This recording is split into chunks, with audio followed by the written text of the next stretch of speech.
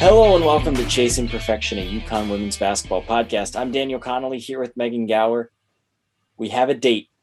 The first game of UConn women's basketball season, August 14th against Arkansas at home. We don't know whether it's the XL Center or Gamble Pavilion yet, but finally, after all this time, schedule is not out yet, but we do know most of the non-conference schedule, and we have a start date for the season. We talked about last episode that we actually discussed things as opposed to our discussion with Katie Barnes, which was great if you haven't listened to that. But we talked about how they don't really have that many home games and there's not really a game that's fitting to be a home opener. So hopefully this last regular season game that they have a slot for is an exciting game. It's a decent opponent, but it's not someone that's going to be, a battle down to the wire. Not only did they get that with Arkansas, we also found out that the NCAA applied a blanket waiver for all of women's basketball that's going to allow them to play an extra game. So UConn could have one more non-conference game that is yet to be announced. They're still looking for it. So overall, very exciting to have a start date for the year. A good team, even though I don't think they should get much trouble from Arkansas, considering who they've lost since they beat UConn last year. Very good start to the season, in my opinion. Yeah, agreed. A very different Arkansas team and what they saw last year when they lost to them, and that, they've lost both Destiny Slocum and Chelsea Dungy to the WNBA right now. They do return Amber Ramirez, so they do return like 1/3 of that really solid backcourt that they had last season. But overall, a younger Arkansas team, a team that's going to be a good opponent, probably an NCAA tournament type team, but not a team that's going to, give UConn a ton of trouble to start out the season. So a good addition to the schedule.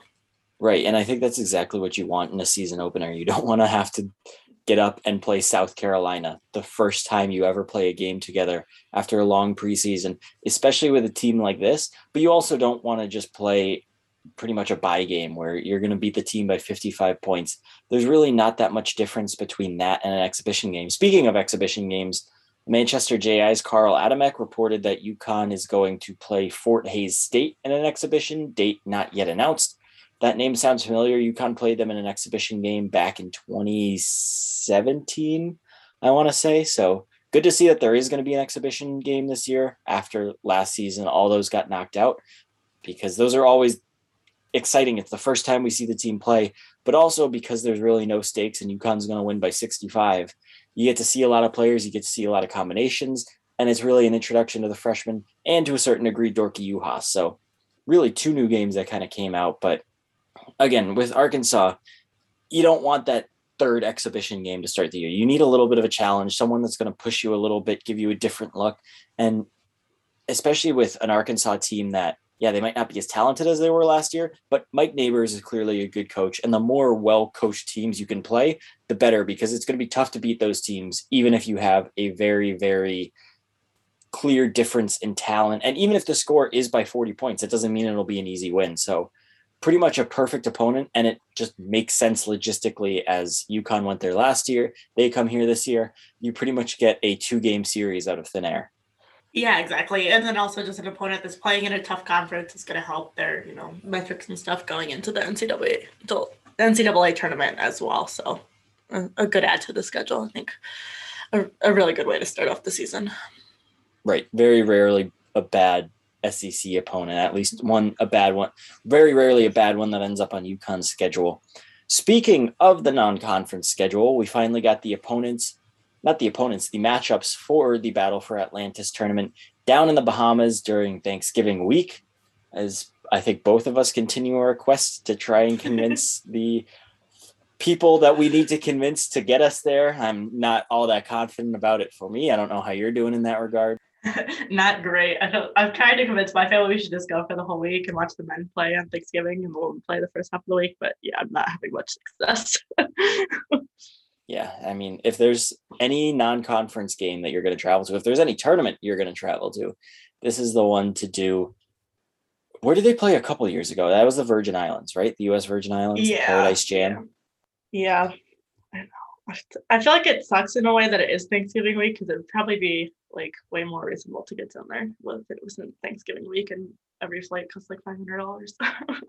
Yeah, we can dream though. Maybe Yeah. by that point we'll have won the lottery that we've talked about using to buy an NWSL team. Where you can just take the first part of that money and go down to the Bahamas for the Paradise, not the Paradise Jam, the Battle for Atlantis.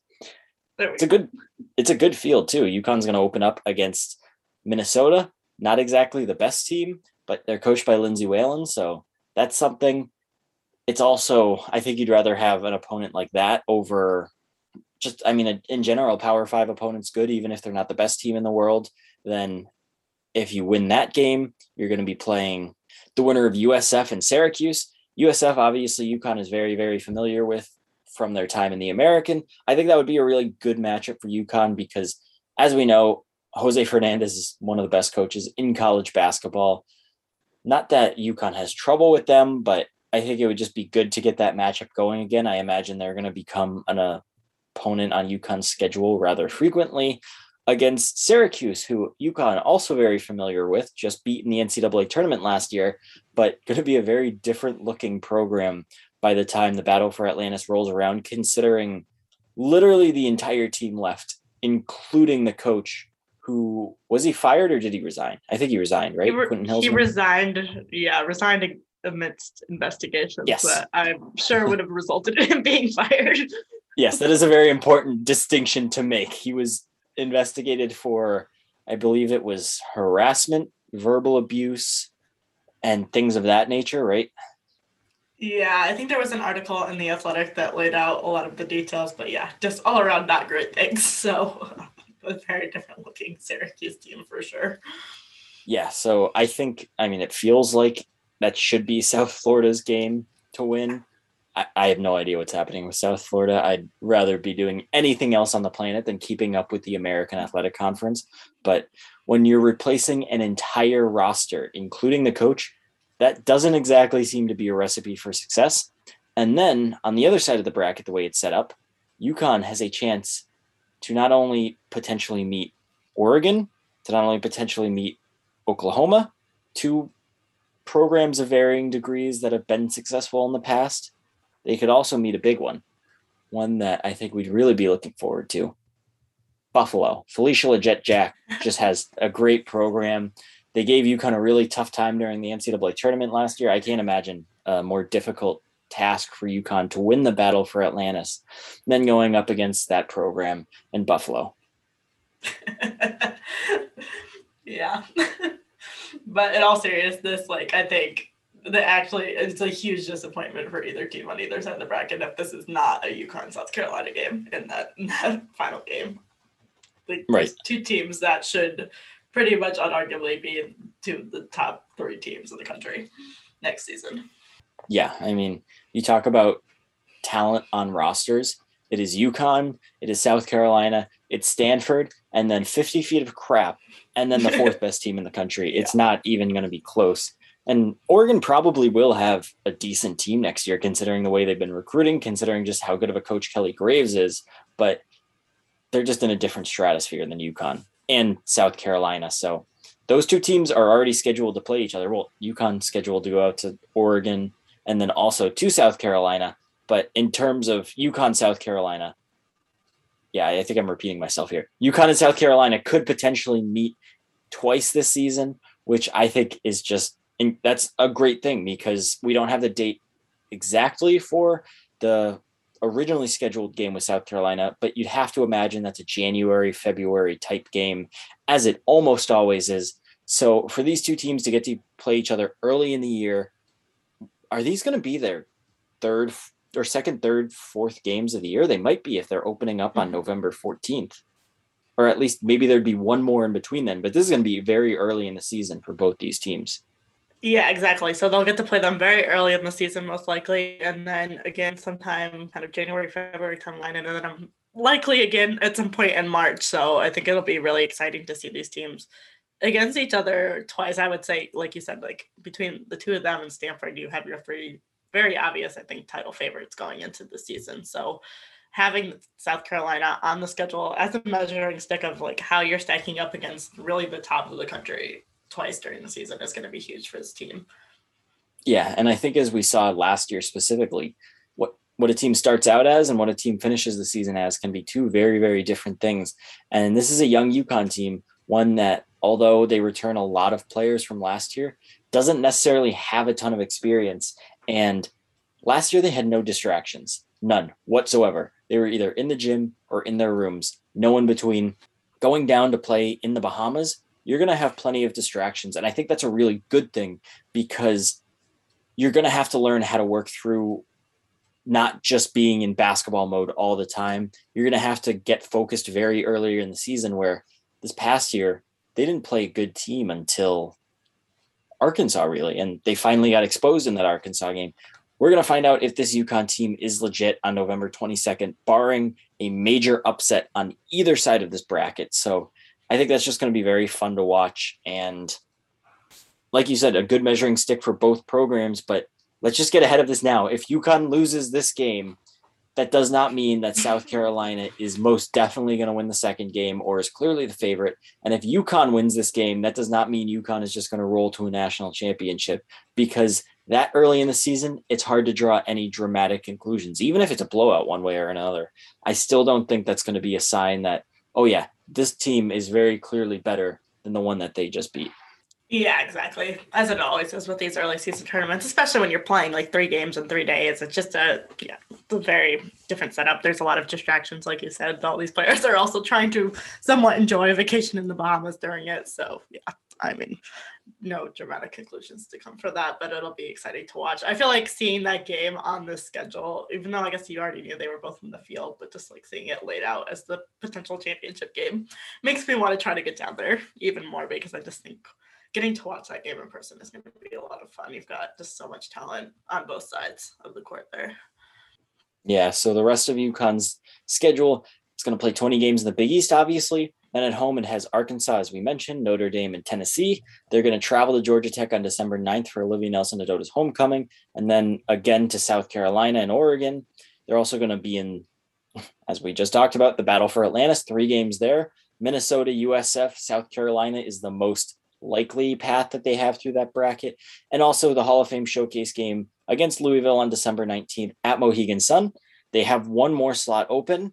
It would be incredible if they could figure out a way for that to be Stanford. If it's not Stanford, I think a very good consolation prize would be Iowa. Anything other than that, I think I might be a little disappointed. Yeah, I agree. And I hope they get another big game for that, second game. I also think especially with the 20-game Big East schedule, I think we saw it in like just the selection last year and the last couple of years. It's just so critical for them to have a strong non-conference schedule to kind of make up for the fact that they just don't get the challenges in conference play that teams that are playing in the SEC or the ACC or the Pac-12 are getting. So, yeah, I agree. I think hopefully we see Stanford. Iowa would be good.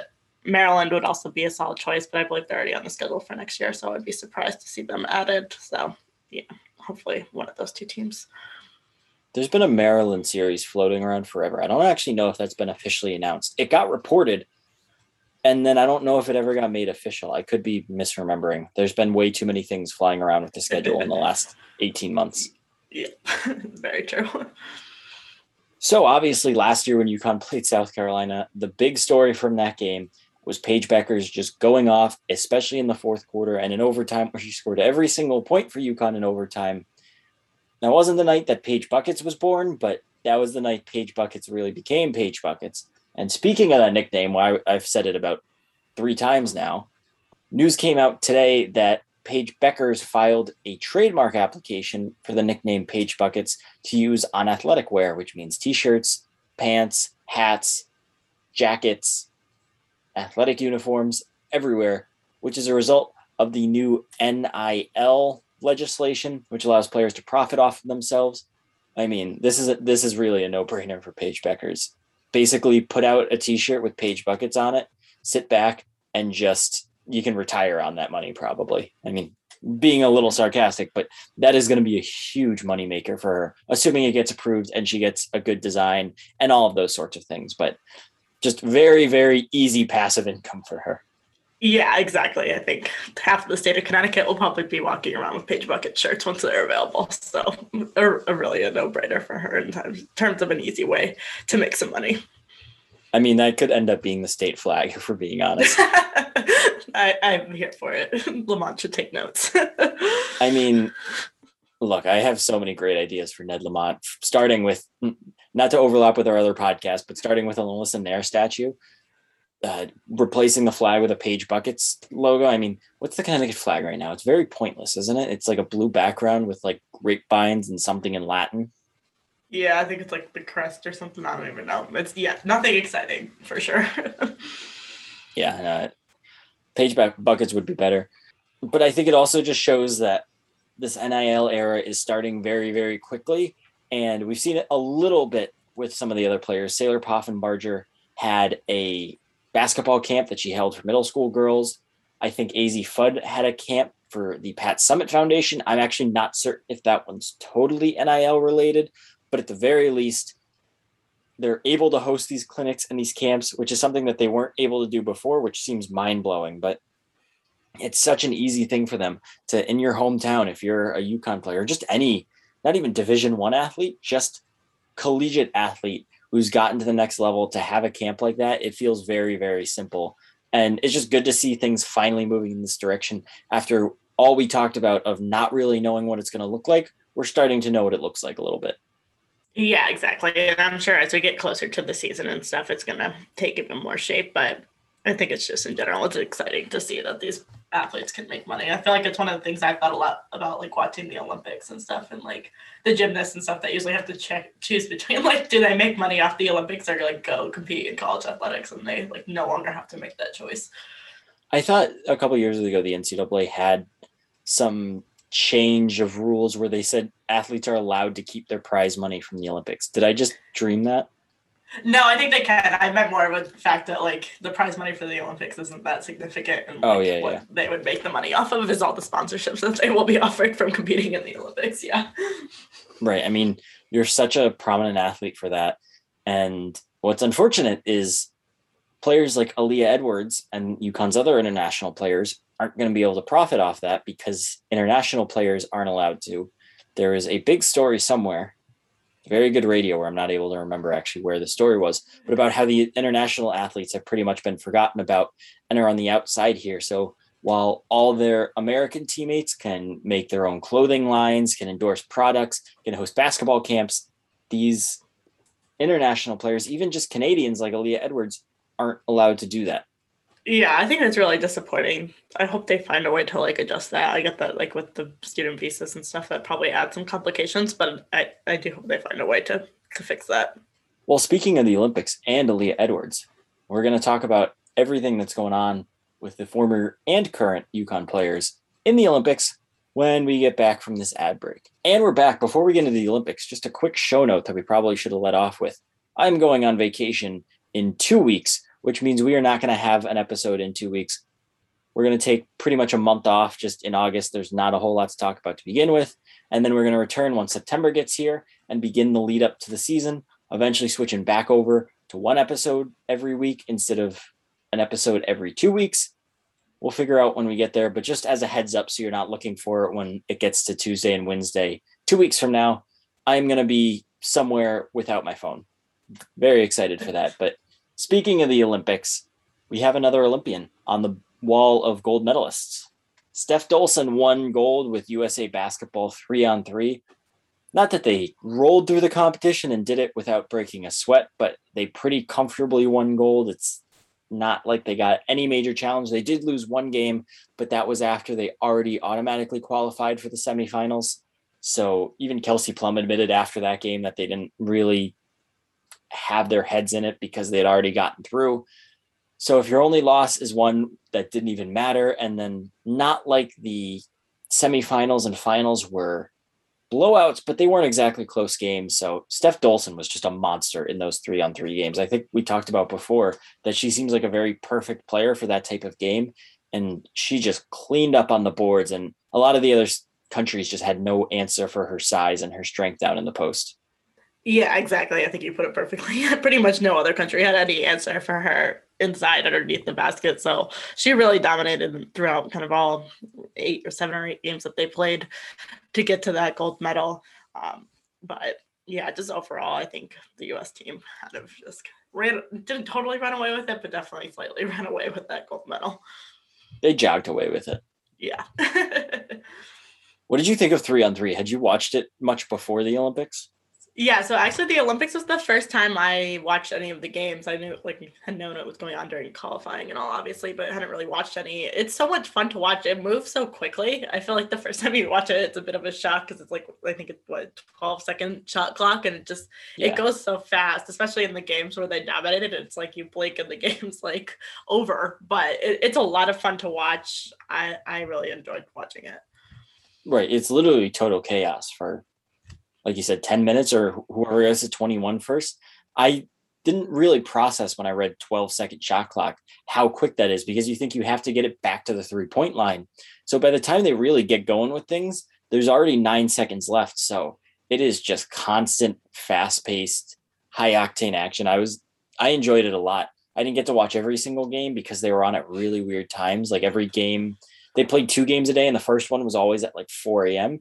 And yeah, I just wasn't going to do that for a 10-minute game. But it was the gold medal game, especially, which I watched live. That was a ton of fun. So I didn't really know what to expect. And I thought it was a little weird when it got announced a couple years ago that it was going to be in the Olympics, but I'm fully on board with it now. And I mean, we don't know what the Olympic team in 3 years now is going to look like, but feels like a safe bet that a UConn player is going to be on it. Hopefully it's Katie Lou Samuelson, who the last podcast is the last you've heard about USA 3-on-3. We had been talking about how Steph Dolson and Katie Lou Samuelson were going to be on the team.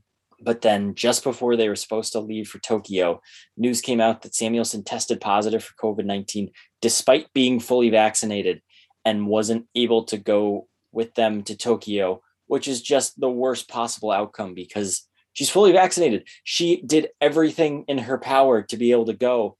And it's not like, I just don't know what else she could have done in order for it to happen. And she posted a video where she said she got a sore throat and a little bit of a fever. It's just, that is the worst. That is absolutely the worst. And it is so unfair to her in a situation that I just don't know what else anyone could have done anything about.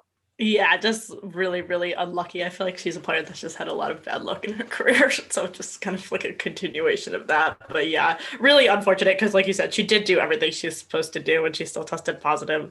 So super unfortunate for her. Also, I feel like I have to say that it doesn't mean that people shouldn't get vaccinated because I read one more comment about how why should you get vaccinated if you could still test positive? She was barely sick. That's the whole point, people. Anyways, but yeah, just really unfortunate. And hopefully come 2024 in Paris, she's able to compete for the U.S. on that 3-on-3 squad and make up for the fact that she missed it this year. Yes, public service announcement. You should still get vaccinated because the people that are testing positive make up it's some minuscule number, like what, 1,000th of the vaccinated population, and an even tinier percentage end up in the hospital. So you are almost completely safe from the virus. Get vaccinated. Public service announcement from your favorite UConn women's basketball podcasters. But yeah, if there's any single player that I want to be in Paris for those next Olympics, it's Katie Lou Samuelson, because she did everything to earn going this time. And it was something out of her control that prevented her from going, which is just, it's brutal. It's so absolutely brutal. So hopefully when we get to 2024, which is really not that far off, Katie Lou Samuelson's going to be on that 3-on-3 team. Whether or not she's joined by a UConn player, I don't know, because that is a long time for other players to earn the points or whatever and the leaderboard to be able to go to the Olympics. Samuelson deserves to go more than really anyone else I can even think of in the world. Yeah, agreed. So hopefully she will be on the team. I mean, she obviously has the fact that she's young and has already been in this 3-on-3 circuit on her side, because it is still relatively new and not a whole lot of players kind of in that circuit. So hopefully we will see her there in 2024, which, yeah, like you said, is, I mean, it's only 3 years away, which is odd for an Olympics, but I feel like it doesn't even feel like it's like 3 years away. It feels very close for some reason. It can wait. Like, we don't need to get there too fast. We're just getting through these Olympics right now. But on to the 5-on-5 competition. The quarterfinals are here. Team USA is playing Australia in their quarterfinal matchup. France and Gabby Williams, they are playing Spain. Notably absent from that group is Canada, who came in with designs on winning their first Olympic medal, and that is not going to happen. They got bounced in the group stage. They were bad. They lost their first game, they recovered in their second game, and then lost to Spain in their third game. They missed out on advancing by 4 points because they had the worst point differential of the third place finishers. Australia had 4 points with a 10-point differential, a plus 10 point differential. France also had 4 points with a plus 10 goal point differential. Canada had a plus 7 goal differential. That is a tough way to miss out. But with the way they were playing, it's hard to imagine that, if they just got there, they would have ended up in one of the medal rounds. I don't really know if that's true. They probably would have ended up getting bounced in the quarterfinal round anyways. Yeah, exactly. I mean, they had a tough draw. They played Serbia in that first game, which just won the Eurobasket tournament, and then Spain is also a good team. But I feel like, I don't know, to me it feels like maybe a bit of a common theme in these kind of opening rounds is I think there seems to be a bit of an advantage for like these European teams that play together consistently. They play in things like Eurobasket, and they have kind of more of a team dynamic where you look at, obviously the US has won every game, but not maybe by as much as people expected. And a team like Canada and other teams where you have these kind of WNBA players that are a lot of the core of your team that are playing in the WNBA season right now and haven't been training kind of full time with the national team. And I think you're seeing a little bit of that in Australia too. In the same case, because Australia, a team that would probably have been favored to be a silver medalist, and now just kind of sneaking in there to the quarterfinals. So I think you're seeing a little bit of that impact versus the teams in Europe where they've been training together full time. Kia Nurse was obviously a key player for Canada, but Aaliyah Edwards, who made the roster, was almost a complete non-factor. She played a grand total of 31 seconds in the Olympics, which I don't really understand because it was 15 seconds in one game and 16 seconds in the other. What's the point of even putting her out there? Like, yeah, she can say that she's played in the Olympics, but what's like, you can't afford to give her 2 minutes. And I'm not overly surprised that she didn't play a ton because I thought she was a little overmatched in the AmeriCup, and obviously the Olympics are a step up. But when you're a team like Canada, who's been disappointing and haven't really been able to find a spark, you don't want to even give her a chance out there for literally 2 or 3 minutes. You don't have to play her for an entire quarter. Just give her a chance. I don't really understand how she didn't get any playing time. And what I understand even less is what the point of 15 seconds was. Twice. Yeah, exactly. I watched the game against Serbia, their opening game, and I think by the time I realized she was on the court, she was already coming off the court. I was just like, oh, okay, well, I'm glad I got up at 4 a.m. to watch her play. But, I mean, that was a good game overall, so it's all fine, but agreed. I just don't – no one can accomplish anything in the court in 15 seconds, so kind of pointless. At the very least, this is a good experience for Aaliyah Edwards. I think it's good that she was at the Olympics, that she was training with this team. She got so much more out of it than I think she would have if she was at UConn for summer sessions. So it's going to be very interesting to see what type of Aaliyah Edwards comes back next year, because we've obviously heard about how everyone's doing in their second year and things like that.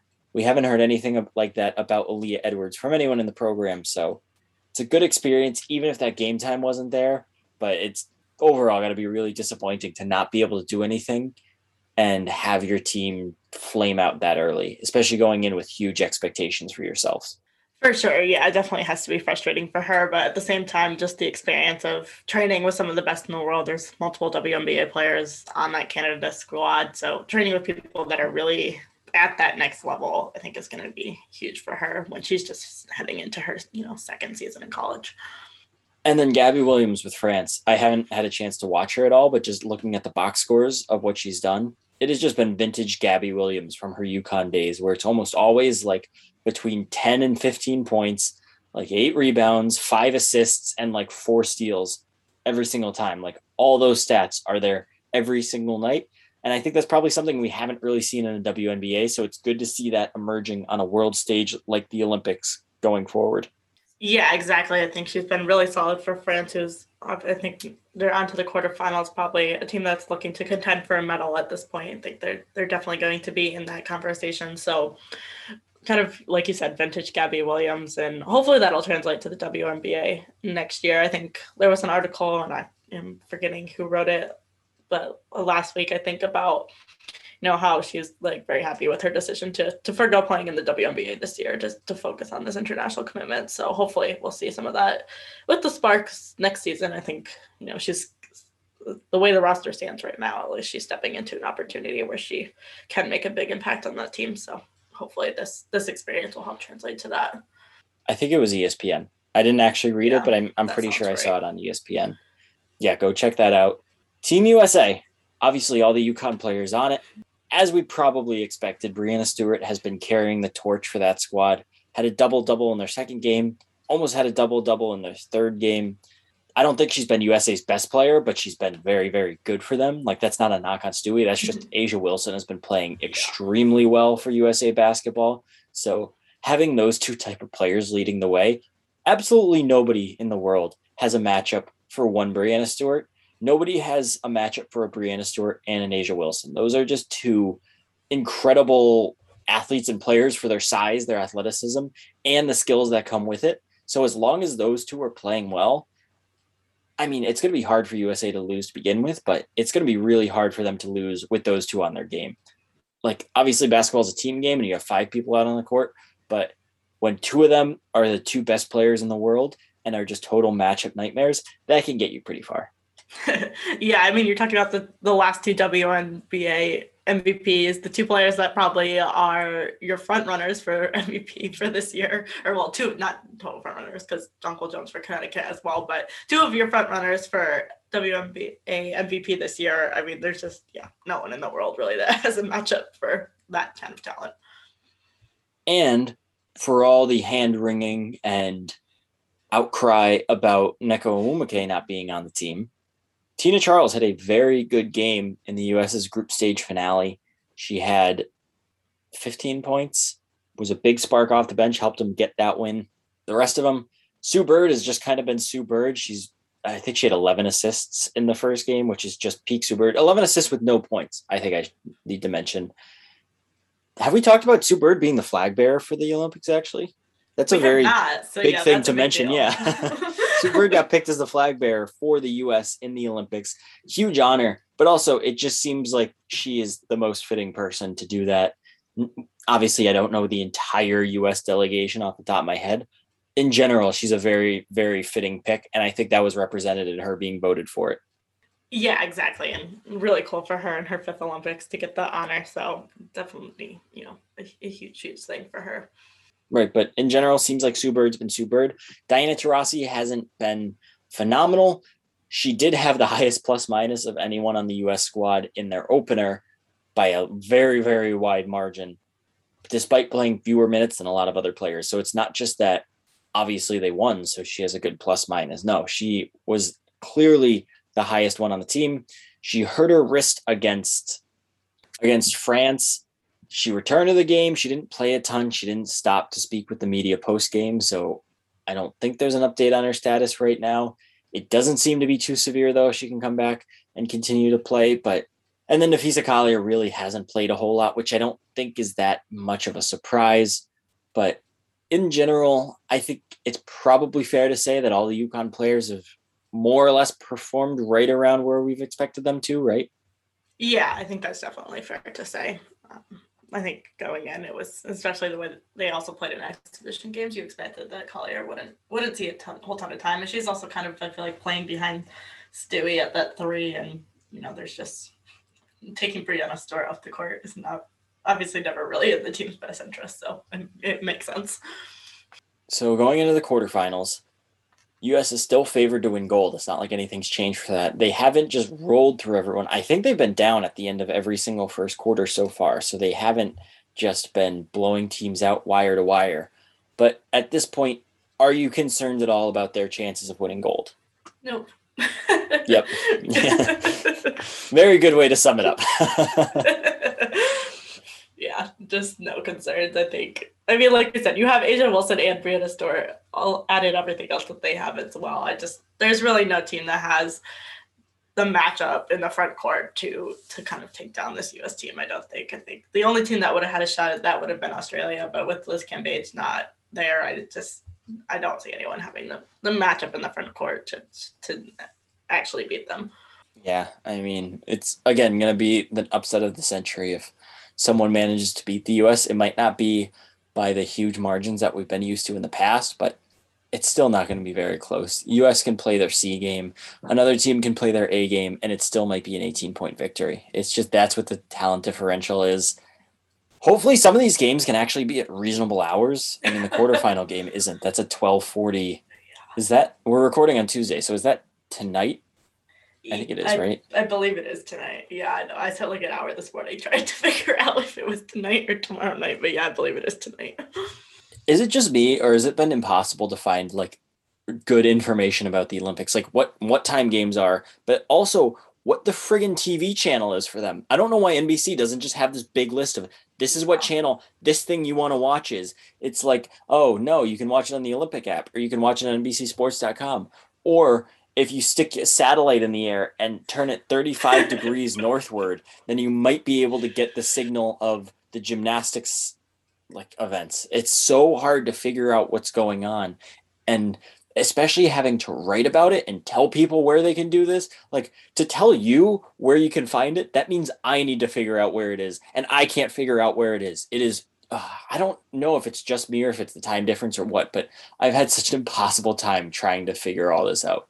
No, it's so horribly organized, and I'm like, it's 2021, like it should be easy to find where all this stuff is on the internet, and for some reason it's not. I'm like shocked that like when I like when you most of the time like during the college season, if I Google like UConn women's basketball schedule at the top of Google, it's gonna come up with like this is when they're playing at what time and on what television channel.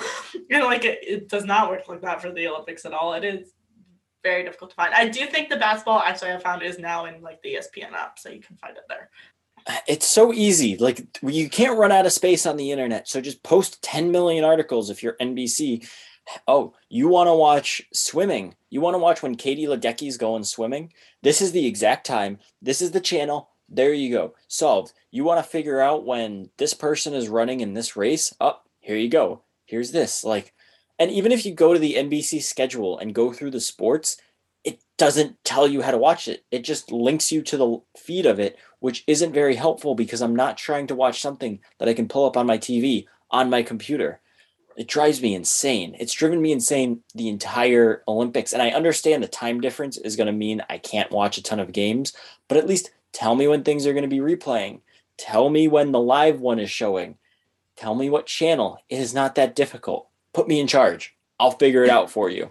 Yeah, I feel like they just need like a master schedule that you can filter by like sport or team or like athlete and figure out when they're on it. It just shouldn't be that hard.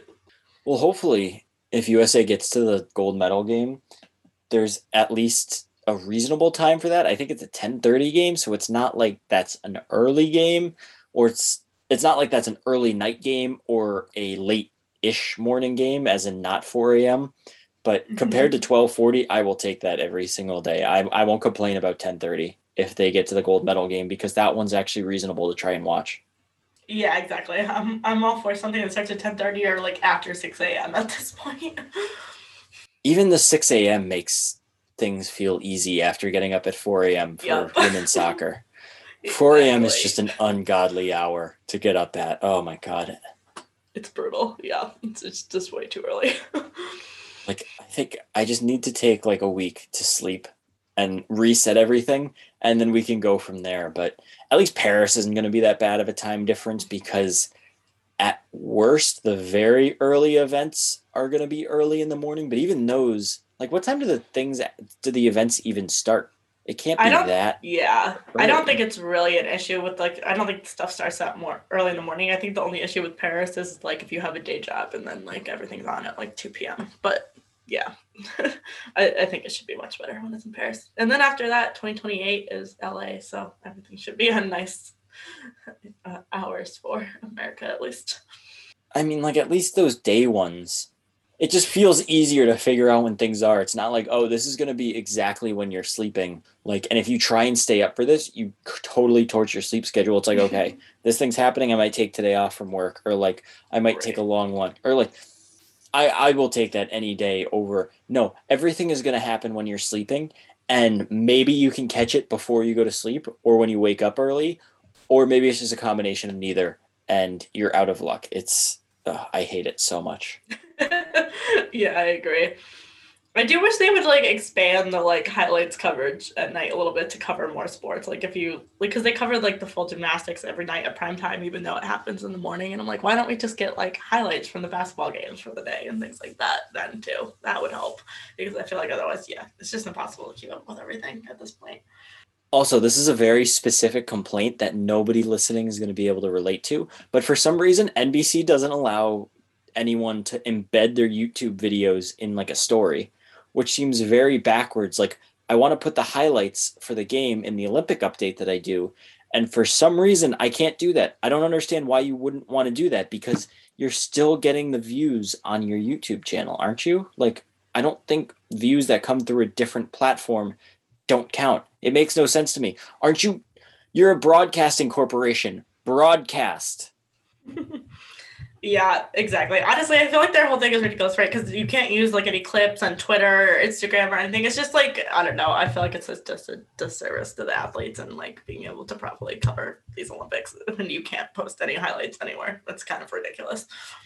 Yeah, it's very, very frustrating. And then the worst part is like, I mean, this isn't really related to UConn women's basketball. It is to a certain degree, actually, where there just aren't highlights for if Canada women's basketball was playing or France. Like you just Right. don't find those. And if there were highlights, they were tweeted out by like CBC or like BBC. And all of those videos are location based so that you can't watch them on Twitter in the US. So if you didn't watch the game live or if you didn't have it recorded, there are no highlights for you. You just have to read the box score pretty much. And this is 2021.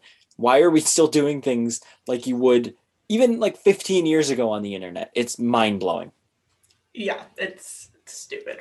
There's no nice word for it. It's just dumb. It's very frustrating. And the Especially worst when things part, are on at 4 a.m. Like, no one wants to get yes, up at 4 a.m. yes. And the worst part too is like NBC's actual Olympic coverage, like when you're watching, is fantastic. And it always has been. The studio stuff they have is great. The features that they show, the way that they broadcast the games, the exception of when they put the screen or what you're watching in a very tiny screen to tell you what's coming up. That is the one fault I have. But like they've picked really good announcers, like Mike Tirico hosting in the studio, or not really the studio, but on whatever that pier is. That's been really good. The analyst, like every single time I've watched, the announcers I felt have been adding something to the broadcast because I don't really know what I'm watching. If it's like swimming, the dude who does swimming is fantastic, or if it's gymnastics, like I don't know what I'm watching with gymnastics. I'm just seeing them flip 50 times and I'm like, wow, that looks great. And then the analyst is like, no, that actually sucks because of this. And it's like, oh, I didn't know that. Thank you. So NBC has been so great with their physical coverage and how they've been presenting these games, but they have been so bad on the back end and even the front end and the internet part of it. It's like, it's just such a distinction from each other. Like one side so good, the other side so bad. Yeah, exactly. Like you said, everything on TV has been fantastic. It always is, right? And they've got a lot of different stuff. I feel like every year they have different stuff too. They've got like because I'm a nerd. I'm like, they have like a by the numbers section this year that I've been like loving on the broadcast, which I'm like, how do I get that job? But anyway, yeah, it's so fantastic on TV and then just so awful everywhere else. It makes no sense. I feel like they're like living it in like 10 years ago where like only the TV broadcast mattered, and it's like, no, now you need to have like the social media highlights and everything else too to like round out that coverage. Yeah, like realistically, you can't have one Twitter account trying to tweet everything. Like you should basically have a Twitter account for every single sport. Well, and it doesn't help that the schedules were so stupid for a lot of things. Like there were so many overlapping games and so many games that just weren't like taken into account for where the home country is. And I don't, this probably isn't really NBC's fault, but like this is more now a rant on the Olympic Committee, especially the semifinal games for women's soccer, because this one's fresh in my head. Canada and the US were in a semifinal together, and that was a 4 a.m. game, which means that everyone in those two countries were going to watch it between the times of 4 a.m. and 1 a.m., except for Canada, or not Canada, Alaska and Hawaii. They don't count. And then it was Australia and Sweden at 6 a.m. Both those countries would have been fine with the 4 a.m. kick because that would have been, what, 10 a.m. in Sweden and let me do the math for Australia, I think it's evening time in Australia, I think. Right. So like it would have worked for them. What harm is it in just flipping those two times so that the US and Canada kick off at 6 a.m. or was it 7 a.m.? It was one of the two. You would have had so many better numbers. And it's such an easy switch to make. I just don't understand why that needed to happen. And that's just been an annoyance the entire tournament. Like, why is USA basketball playing every single game at 12:40 when you have time slots that the US is going to be able to watch? It makes no sense to me how it got scheduled this poorly. Yeah, exactly. It's very unfortunate. It's very frustrating. Yeah, and it's also like I just feel the very heavy desire where every waking moment in the morning and at night I like need to be watching the Olympics because it's like Olympics must watch, but I think someone else mentioned it where it's like I just don't have that like burning desire to watch every single thing, and I feel like that kind of comes down to the time difference. It's just tough to, oh, it's late in the day, I'm tired, I'll watch the Olympics for a little bit, but then I kind of want to do something else. Or like I wake up, I'm doing stuff in the morning. Like I don't really have time to sit down and watch stuff. So it is a little disappointing in that regard that like sometimes the Olympics are so fun to watch. And I don't really feel that myself this year. Yeah, I feel like part of it is just like the no fans and stuff too. Like it comes through on the television and stuff. Like I think it's just, yeah, but agreed. I feel like I've been invested in watching a lot, but probably not as much as I have in past years. Yeah, like I remember Rio specifically. I would come home from wherever I was, turn on the TV, and just sit and watch like badminton, and then badminton would turn into like I don't even know, like swimming coverage, and then water polo would come on, and I would just watch all of it. And now it's like I'll kind of flip through some things while I'm on my phone doing other things. I don't know. I just haven't been totally locked in like years past, I remember. Yeah, exactly. I am excited for things getting down to the wire. Next time we record, there's a very good chance that 5 more UConn players are going to have gold medals. It's going to be a ways until our next recording. As I mentioned earlier, if you missed it, we're going to be taking a 1-episode break, which more or less results in a 1-month break. We will return after that with the season getting closer and closer. Be sure to subscribe anywhere you listen to podcasts, iTunes, Spotify, Stitcher. I know it seems like no one uses Stitcher. I've actually started using it because someone designed the Apple Podcast app to just be the worst functioning thing in the history of humanity. Oh my God, it is horrible. And I just don't really like Spotify to begin with. So I use Stitcher. I don't know if I'm the only one on the planet that does, but this is not a Stitcher ad. This is a free ad for them. But subscribe wherever you get your podcasts. I don't judge. Also tell a friend.